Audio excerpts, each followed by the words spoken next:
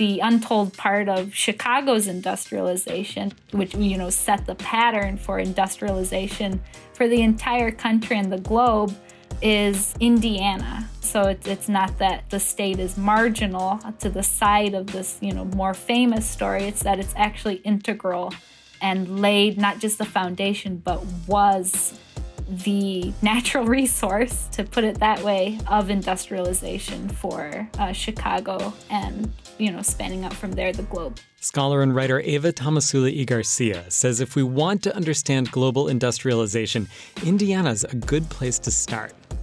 This week on Interstates, how the oil and gas boom in Northwest Indiana a century ago is still echoing today. That's coming up right after this.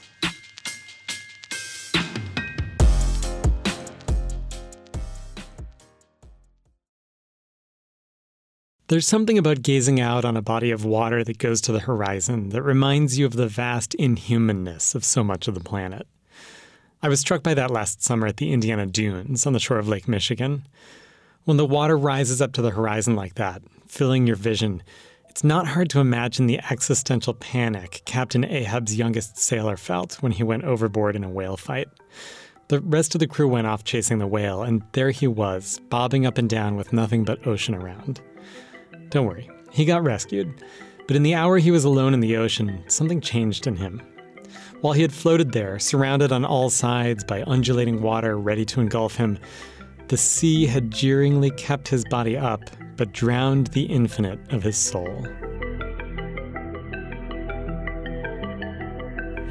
I was less likely to be engulfed by the inhuman expanse of the sea because I was on the shore, surrounded by giant umbrellas, beach balls, and plenty of sunscreened humans. Plus, out at the farthest edge of the coast, I could see the smokestacks of the steel industry. They were strangely grounding, those giant structures at the end of my vision. The sight kept the infinite of my soul from drowning, but probably because it felt like they were jeering at me. Sometimes, if you want to be acknowledged, jeering is what you settle for. The smokestacks reminded me of another way I'm engulfed. We're all engulfed. In a world run by fossil fuels. Which is, not great.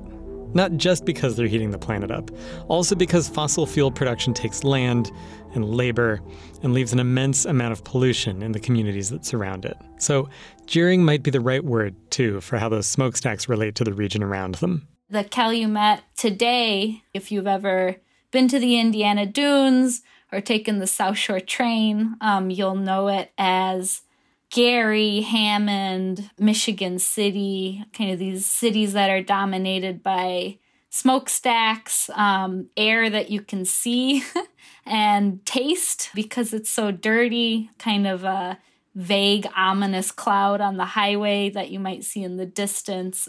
These are areas that were absolutely dominated for over 100 years by some of the dirtiest industrial industries really in the world. That's Ava Tomasula y Garcia. She's a writer and scholar who's been doing research on the region, and she published an article in Belt magazine not too long ago about the legacy of Indiana's oil and gas industry. So Gary is still home to the U.S. Steel Gary Works, which was the largest steel mill in the entire world for many years, and I believe is still the largest domestic steel mill. Whiting, Indiana, home of Standard Oil, which was Rockefeller's kind of oil monopoly, has had the oil refinery there since, I believe, 1901.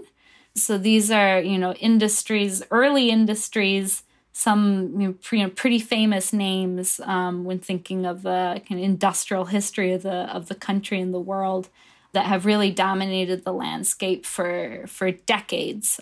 And it's also where you might point to if you're thinking about the quote-unquote Rust Belt or deindustrialization, which I think we're going to talk about. I think it's a more complicated kind of history and than that word would suggest. But in the 1980s, when capital shifted to the current neoliberal financialized model that we're living under now, and automation happened, many of these steel mills and other industries either collapsed or scaled back to the point where thousands and thousands of people lost jobs.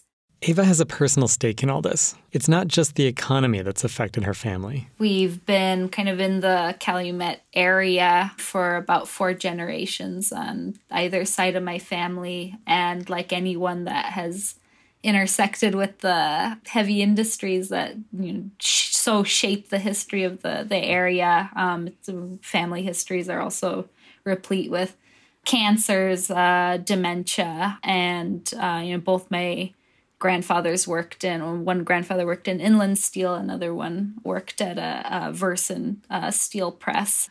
And cancer has been kind of a sideline of family history for many years. So my mom's family is Mexican, my dad's family is Slovak and Polish. And so his family is more of this first generation of Eastern Europeans that worked in these incredibly toxic industries that really industrialized the quote-unquote modern world. And then my mom's family is from more of a slightly later generation of workers that found their way to the region. Ava, by the way, is a grad student in Columbia University's anthropology department. Among the many insights I got from Ava's article was that our fair state of Indiana was an integral part of global industrialization.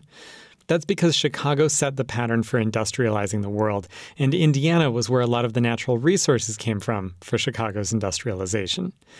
That means digging into Indiana's industrial past is a good way to understand how geology and history are totally intertwined, and how developments in one place, northern Indiana, could play a part in engulfing the whole planet in industrial fossil fuels way down the road. So, let's start with the discovery of natural gas in Indiana. It was 1876 in Eaton, a rural town in the eastern part of the state. Coal miners were prospecting. They had steam-powered machinery. I'm picturing something like Mike Mulligan's steam shovel. And they were digging into the rock that's flaking, flying everywhere around them. They were 600 feet down when they heard an incredibly loud bang. And then the foulest smell you could imagine. They clawed their way out of the hole and ran. They had concluded what any reasonable person would have concluded. They thought that they had obviously dug so deep that they had found hell. They were smelling sulfur and hellfire. So they plugged the hole, told the guy who'd put up the money for this venture, "Sorry, we're not coming back." And they abandoned the place. The hole sat there for 10 years. Then, in January of 1886, newspapers reported that an ocean of gas had been discovered one state over. The Carg well in Ohio produced millions of cubic feet of gas per day. That landowner from Eaton visited the well, and he recognized the stench. He rushed home, pulled together investors and workers, and by the summer, as they passed the 900-foot mark, gas burst through. What they had found was the Trenton gas field, which was, at the time that they had tapped it, the largest gas field, natural gas reservoir in the entire world. There's over 5,000 square miles. Within a few years, hundreds of companies would be drilling across the Trenton gas field.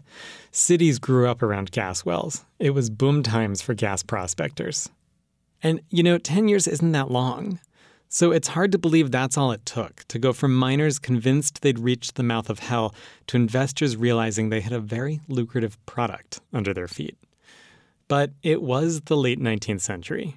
Science was busy. What people thought about the deep earth, how old the earth was, all these things were very, very much changing. And changing due to a combination of forces we tend to think of as separate. I'm not sure if science has ever been totally pure, but it's maybe not surprising that geology in the 19th century was as much about finding natural resources as it was about figuring out the age of the Earth. Still true, by the way. And in 19th century Indiana, science and industry were working to give birth to what we now think of as the modern world. The fossil fuel economy was being born in Indiana. It's not as if people had never noticed oil and gas before they became industrial products. The Seneca people, in Pennsylvania, where the first oil strike happened in the country, had very much a working knowledge of oil. Used it as a mosquito repellent and other purposes. There's French Jesuit missionary records, talking about who they called the Erie people used these substances that bubbled up from oil seeps, from different streams. White colonists, keeping up their own traditions, saw magic in those indigenous practices. You can see a lot of those Seneca applications of oil being really aped by, Victorian settler and colonists after the fact through the 1830s, 1840s, when kind of the major genocide of Native people in Indiana really got underway. Simultaneously, you could buy what, Victorian salespeople would call Seneca oil or rock oil, which they were advertising as a natural cure-all that you would drink. And today we would know that is probably creek water mixed with oil with some gas thrown in. And I think it was advertised as something that you could lubricate your machinery with it also. But beyond that, it was not thought about in the way that we would name and recognize oil and gas now as, sources of fuel, stuff you buy, stuff that turns your lights on. Mostly. By the 19th century, there were enough people who thought they could make a buck. People had kind of experimented with gas taps in the U.S. as early as the 1600s. I think normally when people talk about, the history of natural gas extraction, they'll mention William Hart, who in 1821 tied some logs together with rags. He had found a natural gas kind of fissure and tried to transport, it that way, which didn't work too well. 1859, we get the first oil strike in the country, and all of a sudden it's a mad rush. There's a few scientists who demonstrate that natural oil can be used to burn lamps with. This is also the same time period that the whaling industry is declining in the U.S. They've just literally killed all the whales. And so there's a real fervor in the search for other sources of fuel. This is also obviously when we think about this kind of early industrialization in the country, all of that is happening also. And so it was kind of in this kind of mixture of new ideas and quote unquote discoveries that people start realizing that gas is a fuel source or can be used as one. It's not just, the thing that you have to watch out for when you found oil or coal or something else, but this is something that you can sell. And this is something, at least the narrative sold to a lot of farming communities that people were then kind of scrabbling over, trying to get rights to what might be underneath their soil. This is something that can industrialize your community and bring money in, which we'll see as a storyline that's been pitched many, many, many times to many people throughout many different periods of time. And the possibility of selling the stuff brings us back to the Cargwell in Ohio in 1886. These gas discoveries had become exciting. Suddenly, gas pouring out of the ground promised piles of money and, as Ava said, development. The gas seemed endless, and what with newspapers and photography, it was a new age of spectacle, too.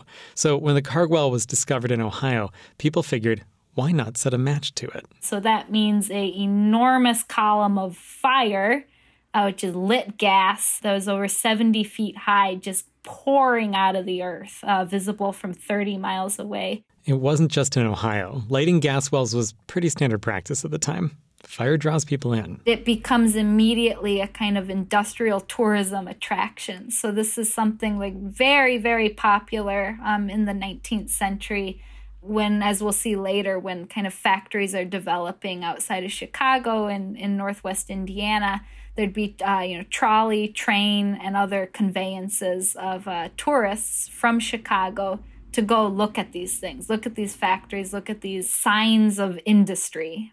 And so in Ohio, this enormous flaming column of fire of lit natural gas becomes one of these attractions. And George Carter was the name of the person who owned the land where hell had been breached in Indiana, is one of the tourists that goes and sees the Cargwell. As you know, he rushes back to the mouth of hell that he's claimed. He sees it differently now, digs farther down, and bang, gas in Indiana. And then the night of September 15th, 1886, they do the same thing, touch a match towards the upward gust of this gas, setting aflame now what by most records was 100-foot fiery column that to them meant money, wealth, the future. That future was premised on new abilities to discover and develop new resources. But Ava reminds us that we should think about what language we're using. Development and discovery are one way to describe what was going on. If we think of, this language of industry, which is the same language as science, of we're developing, we're discovering things. That's a nice way of talking about extraction.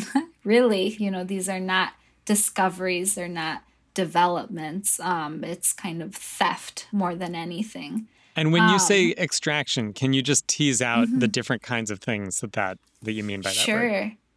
Yeah, I think, it's similarly to how in the Calumet today, extractive industries predominate, I would say, and I would include in that both oil refinement, steel production, other kinds of chemical fabrication, which are extractive industries, meaning you're taking something from the earth and fabricating it into a kind of product. But also payday loans, casinos, industries that are very much predicated on extracting wealth from the people who live in the area, or thinking even larger about, extraction of health and how, these industries are working off of very much, it's no exaggeration to say the sweat and blood and life of, the people that are developing brain cancer, developing asthma, developing kind of slower diseases like dementia from years of living and working in this area. A century ago, it probably didn't occur to anyone that was the future they were heading to. At the time, the ability to extract gas and oil was promising a different future. Wealth coming from industry and development. We'll hear how that played out geographically in our future after a quick break.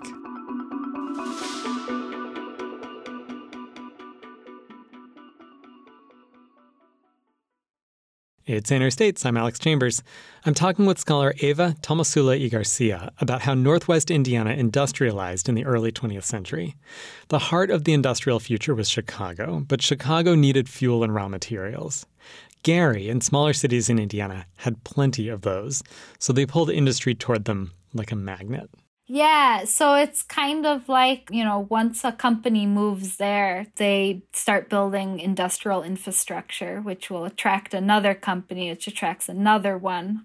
So these kind of first primary industries are drawn by the natural gas. But then we see, companies like Standard Oil doing the first geological survey of Indiana, because they're interested in what else is there that they can use. Which is another good example of the way geology is mixed with industrial extraction. Absolutely. So the U.S. Steel Corporation was Rockefeller's famous many-tentacled monopoly of oil in the United States. He set up his Indiana subsidiary, Standard Oil of Indiana, in...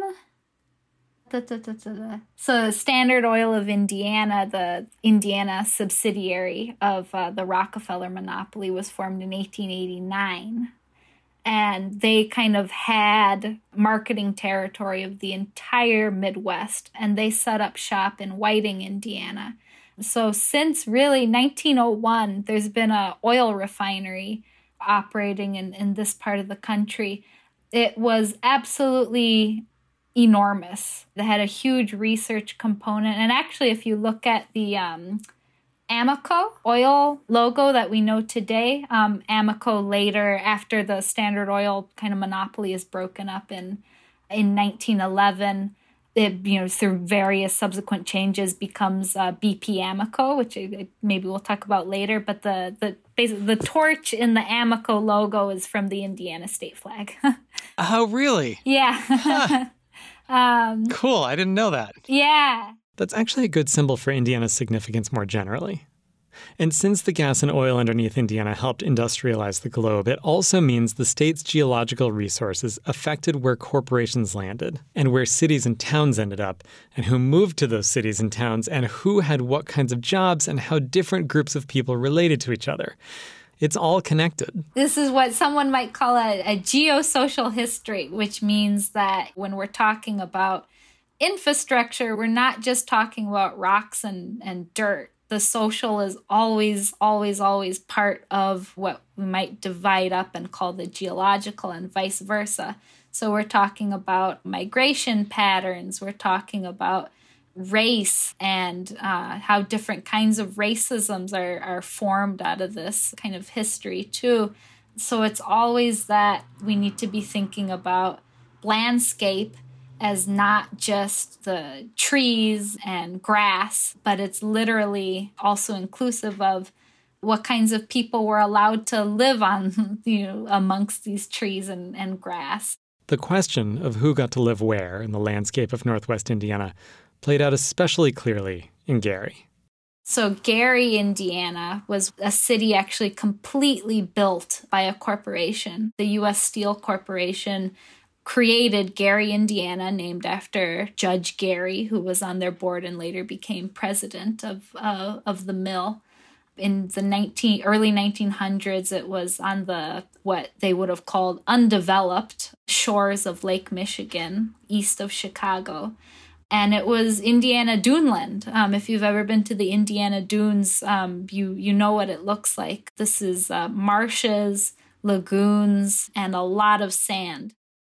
As cities like Chicago were growing in the 19th century, there was a lot of hand-wringing about people living in crowded areas around industries. Americans were looking at England and seeing the poverty in places like Birmingham and London and thinking, this is what's coming to the U.S. This is, of course, also the same period as a lot of these quote-unquote social concerns get routed into eugenics programs. So Indiana is the first state to have legally codified eugenics laws, which is the supposed control and keeping of a kind of the genetic stock of a population. So very much a white supremacist ideology of keeping whiteness, quote unquote, pure, and any kind of impurity, which would not just be kind of to them racial impurity, but also what they would think of as socially unhygienic manifestations such as criminality, mental illness. All of this is kind of lumped together and seen as products that could be controlled out of a population. And so social reformers operating in a very kind of eugenicist frame of mind were interested in keeping these kinds of forces out of cities and worried about the kind of how industrialism, people living close together, what they would have thought of as racial mixing and other things would then result in an impure population. So in Indiana, you'd have things like, throughout even the 20th century, I think things like better baby contests at state fairs where you would not only show your pigs and chickens, but you could show off your white blue-eyed baby and see if it could win a prize for being a kind of genetically superior child.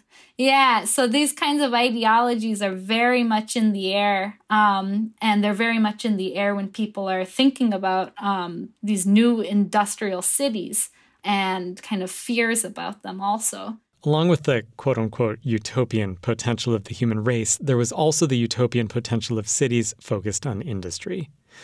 As with eugenics, these geographical fantasies were also shaped by race and class. So what you might call industrial utopianism. And this is the idea that through control, which, as we've seen, often becomes then this kind of racist, eugenicist-minded social control, and through city planning and through the kind of development of ideas like hygiene and the development of like public health, as a discipline, people thought that if you arranged your city correctly and controlled it correctly and planned how far the houses are away from each other, how much park space there is, etc., that you could not only control your population, but you could model how people were. You could create new people. So we might see something like Pullman, Illinois, now part of Chicago, which was founded by the Pullman Company, the makers of like luxury railroad cars. It's a complete planned city where, there was the company town where all the workers would live in, planned to the T. There's many examples of kind of, planned cities that companies built and were interested in avoiding what they would think of as, strikes, which has to do with white ethnic discontent, criminal element in their population, etc. So they thought through city planning and through the kind of industrial mindset of industrialization applied not just to, the fabrication of materials, but the fabrication of people too, that you could have a kind of utopian city. Crucially, as Ava said, the utopian cities would be places where the workers never went on strike. There's something a bit Truman Show about all that. But just as the facade in the Truman Show inevitably falls apart, so do the utopian planners' plans to engineer strikes out of existence. Because these companies were still bloodthirsty, still absolutely rapaciously using up their workers' lives. And so by the time that Gary is built on the shores of Lake Michigan, the company has abandoned this kind of industrial utopianism completely. They're more interested in creating a fortress company, a fortress steel plant that when strikes happen can kind of draw up its bridges and moats and be completely protected. So they don't care at all about what you could say are the slightly positive parts of city planning that these kind of corporate citizens of the past were more interested in, corporate citizens in quotes. So the U.S. Steel Corporation is not interested in schools. They're not interested in sanitary water or housing for their workers.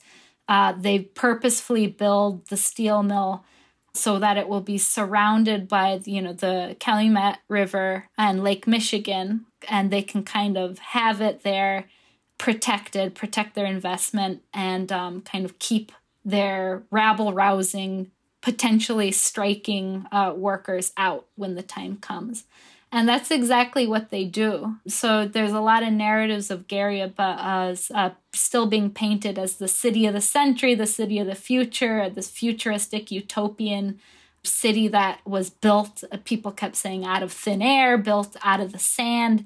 I believe they moved 11 million cubic tons of sand to build Gary, but it just did not match with the reality of the city, which was kind of complete abandonment to private capital to make money off of people and house them as cheaply as possible.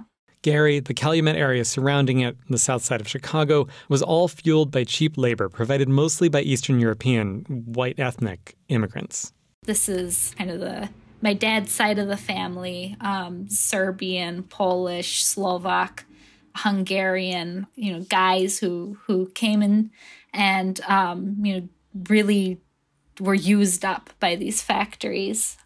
With the First World War, European immigration to the U.S. ended abruptly.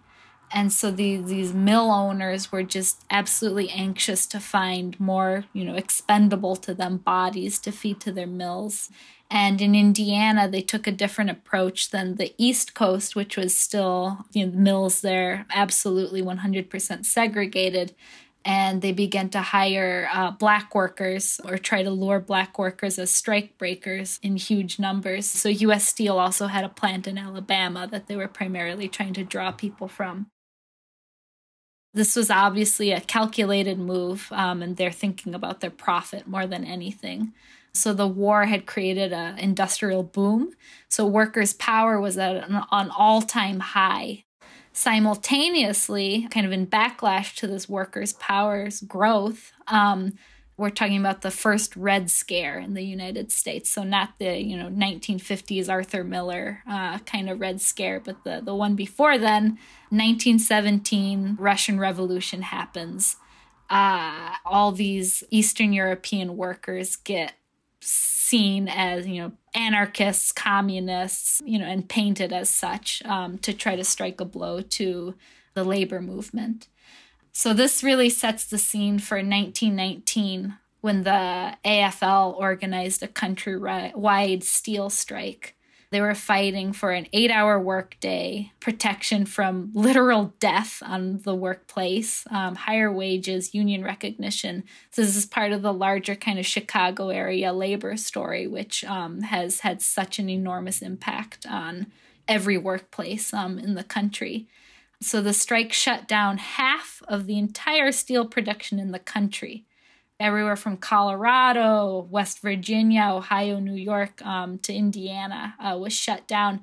And so in Gary, mill management started bringing in literal train loads and ore barge boat loads from their other mills in the South to fill the Gary plant.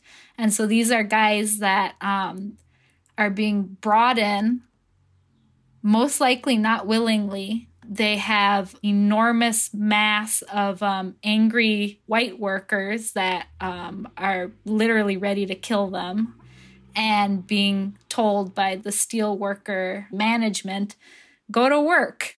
Okay, let's remember about these workers. They were ethnic European, but they weren't WASPs. They weren't upper-class white people. They probably weren't even seen as white at all by the upper classes. But suddenly they were trying to strike.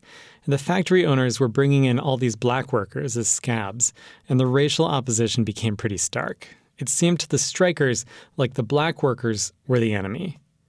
And that, by the way, is one way of illustrating the phrase racial capitalism, the way capitalism creates racial division to benefit the rich.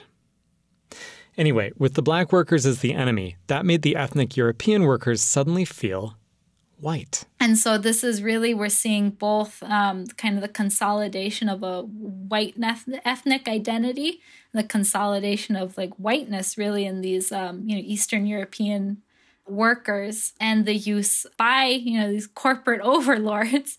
They're doing everything they can to try to incite anti-black sentiments in these workers, and say these are black scabs that are making more money than you. What are you going to do about it?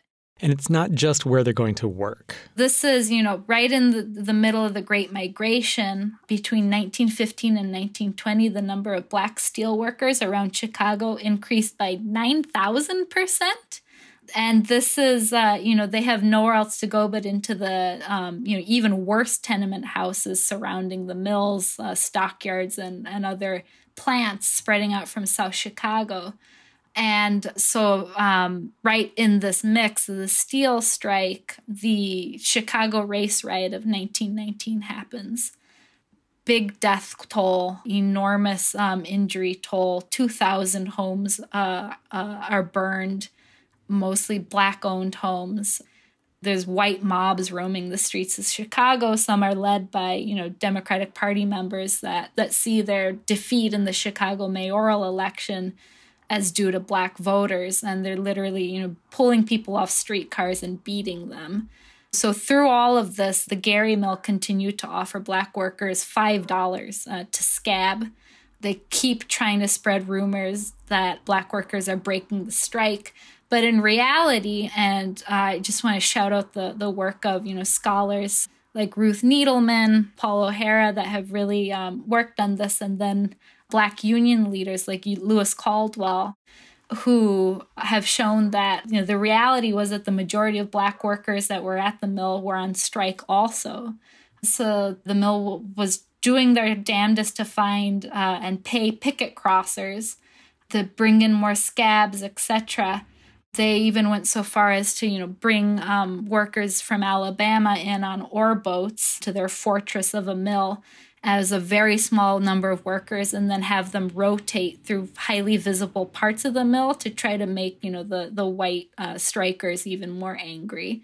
But, union leaders like Lewis Caldwell were constantly trying to keep the steel strike from becoming literally a white supremacist mob, speaking at mass meetings, urging everyone to, stay on the picket line, and then doing a lot of this coalition building work of being one of the, first labor leaders to also start simultaneous Spanish language meetings for an increased number of Mexican workers who were, also brought in as some of the first Latinx workers in the area. This is where my mom's side of the family story kind of comes in a little bit also. So it's a story of this absolute heroicism, but newspapers, obviously owned by kind of corporate interests, the same as the mills, continue to distort events, to continue to tell a story about valiant white picketers and black scabs, and eventually end up pressuring Gary to declare martial law and bring in federal troops and the Indiana State Militia to try to end the strike. Newspapers were distorting events. They reinforced the stories of valiant white picketers and black scabs. The way the story of 1919 got told rippled out. It shaped segregation in Chicago and Northwest Indiana. Backlash among white real estate agents led them to pioneer new techniques for segregation, like restrictive covenants. You might have seen maps of Chicago outlining literally where homeowners were binded to sell only to other whites, which governed about 75% of all of Chicago's residential property for a very long time. That line Ava draws back from redlining to the steel strikes and white supremacist riots of 1919, you can draw it back even farther. Deeper, maybe? Yeah, it all goes back to to natural gas. And the legacies of those natural gas discoveries continue today in what we now think of as the Rust Belt. We're going to take a break, and when we come back, we'll talk about those legacies. Stick around.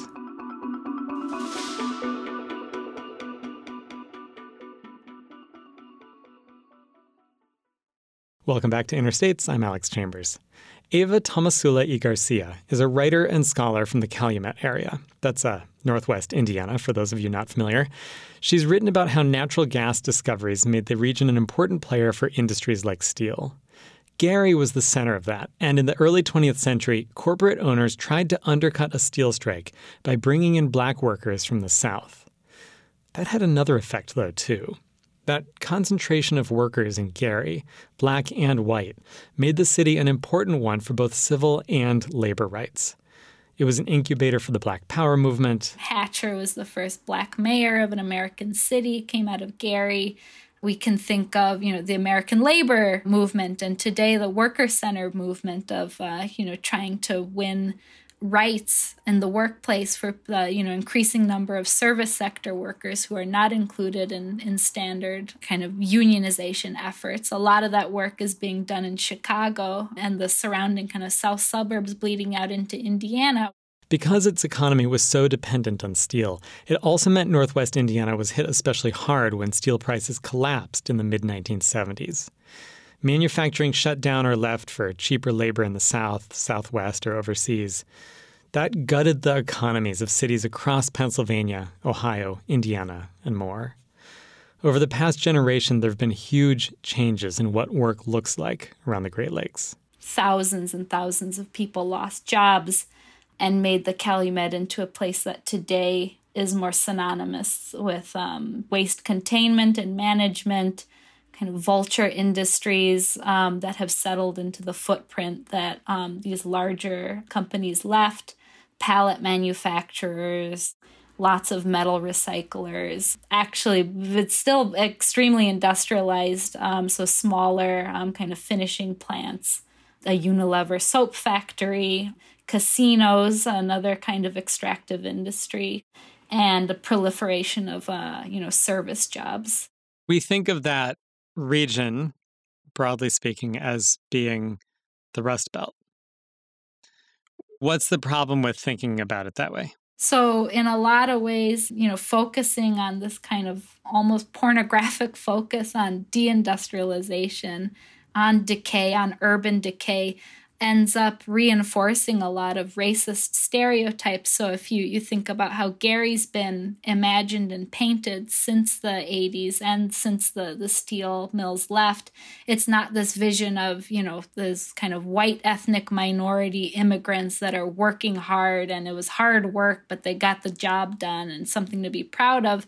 But Gary's imagined as this place of urban decay and crime, same as Detroit, Flint, Michigan. So it's this very kind of racialized vision.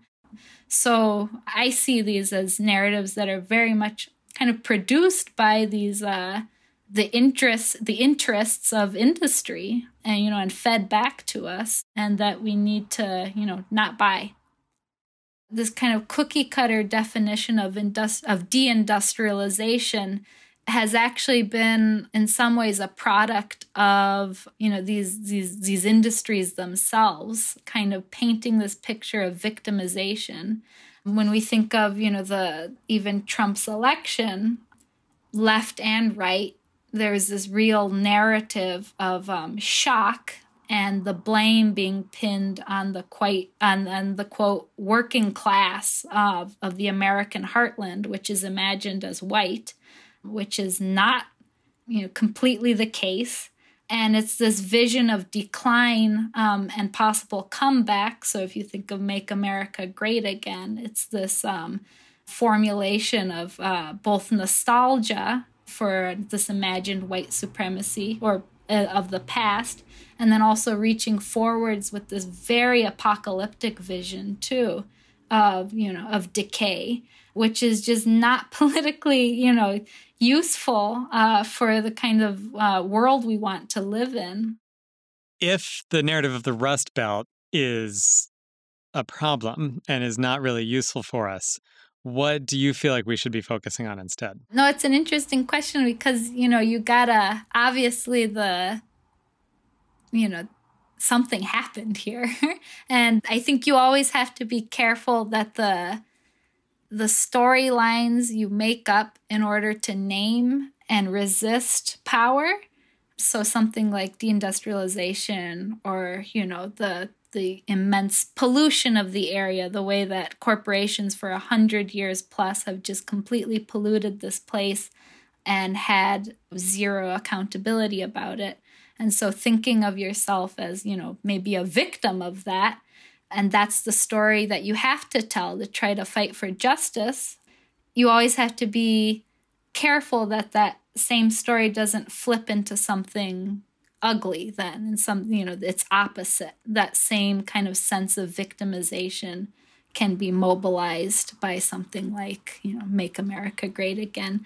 So I think it's, always, this is true of any organizing kind of, any kind of movement for justice always has to, be aware of, the potential pitfalls in its own strategizing, I guess.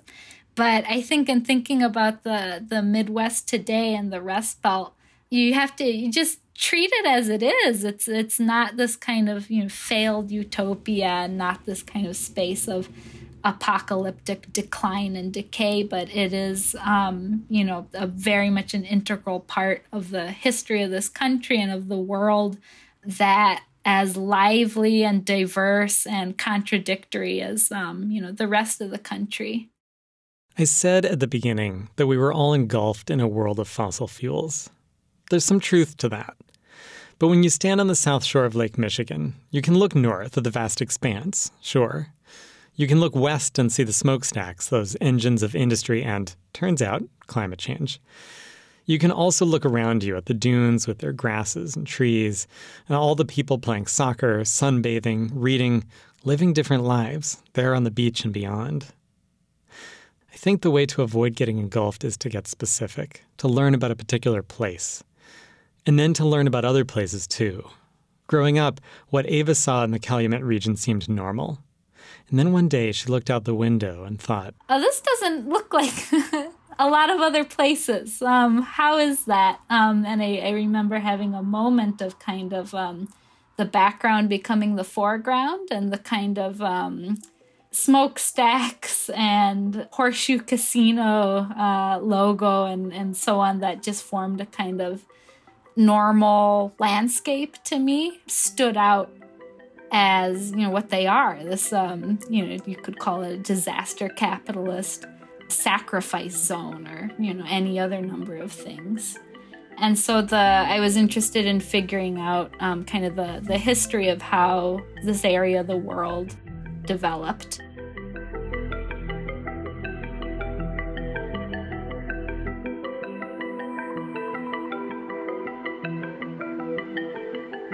I hope this conversation makes you interested in how your part of the world developed. In one way or another, it's probably connected to Ava's part of the world, too.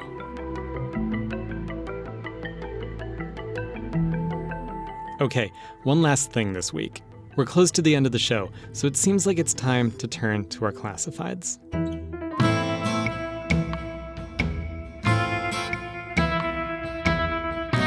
For sale. One bookshop. Doubles as a shining pillar of local culture and purveyor of a vast collection of relics and curios. We're the only place like this, probably within 100 miles at least. Includes stacks of storybooks, shelves of sci-fi, heaps of historical novels, and row after row of facts, fiction, prose poetry, and things you never knew you couldn't live without. There are so few places like this left. For those interested, inquire within the shop bearing the sign Caveat Emptor. It means buyer beware, and that just means, well, we have the book, but we can't be responsible for your reaction to what's inside of it. Specifically, with Katie Brown, who has owned the shop since 2016. We never thought it was a possibility. We, like lots of people, we had come here for years and years, and it was the sort of place that, you walk into and you think, God, it would be so incredible to own something like this, but that doesn't really happen. That doesn't happen to real people. The smell of the old books and the sight of the ladders and all of that. I mean, it was one of those things where, again, like, we would come here from time to time and just think, God, it would be I can't imagine owning a place like this. It's just so incredible, but you never think of that as being a reality. Brown bought the shop in the final hour before its previous owners were forced to close. A situation which she hopes will happen again. Yeah, we don't want to just shut it down. So it's really rare. The store is a rare bird, and it would be a shame for the community to lose it. So, what exactly is for sale? The feeling of possibilities. There's so much here. It's nice for us when people come in and just stand there and take deep breaths like, oh, I love that smell. I mean, it's really a community bookstore, and almost all of our books come from the community. I think a new owner with a manager could come in and breathe a lot of life into this place. We just can't continue it anymore. Sure, there's the price tag for the prospective buyer, but if Caveat Emptor disappears, there is also a hefty cost for the community. It's a place of ideas, and it always has been, and it's been here for such a long time. We like to think that we have something for everybody. And what's been important to us is to sort of be a conduit for the books that are in Bloomington. This has been in the community for such a long time, and we wanted to give as many chances as possible for somebody to step in and take over. And we could simply close, but no, we just don't want to do that. So, once again, for sale. One bookshop. Seeking new owner to preserve an heirloom full of lovely old books, as well as a crucial piece of Bloomington. I think it's got a good spirit to it. Inquire within.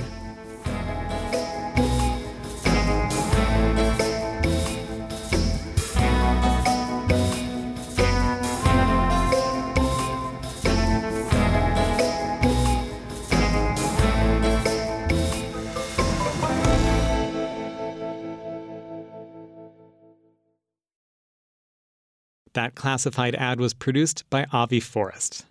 For more coverage of Caveat Emptor, you can go to our news site, wfiu.org/news. You've been listening to Interstates from WFIU in Bloomington, Indiana. If you have a story for us, or you've got some sound we should hear, Let us know at wfiu.org/interstates. Speaking of found sound, we've got your quick moment of slow radio coming up. But first, the credits. Interstates is produced and edited by me, Alex Chambers, with support from Violet Barron, Eoban Binder, Mark Chilla, Sam G., Luann Johnson, Yane Sanchez-Lopez, Peyton Whaley, and Kate Young. Our executive producer is John Bailey. Our theme song is by Amy Olsner and Justin Vollmer. We have additional music from the artists at Universal Production Music. Special thanks this week to Ava Tomasula y Garcia. The article she wrote that inspired this interview is called The Long Tale of Indiana's Oil and Gas Industry. You can find it at beltmag.com. And thanks to Avi Forrest for the classified. All right, time for some found sound.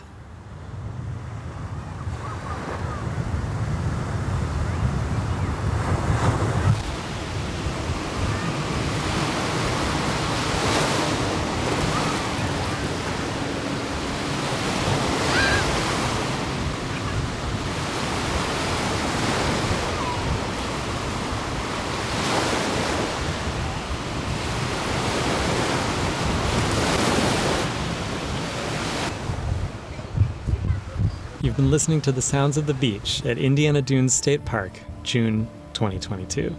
Until next week, I'm Alex Chambers. Thanks for listening. Riding back at the top of the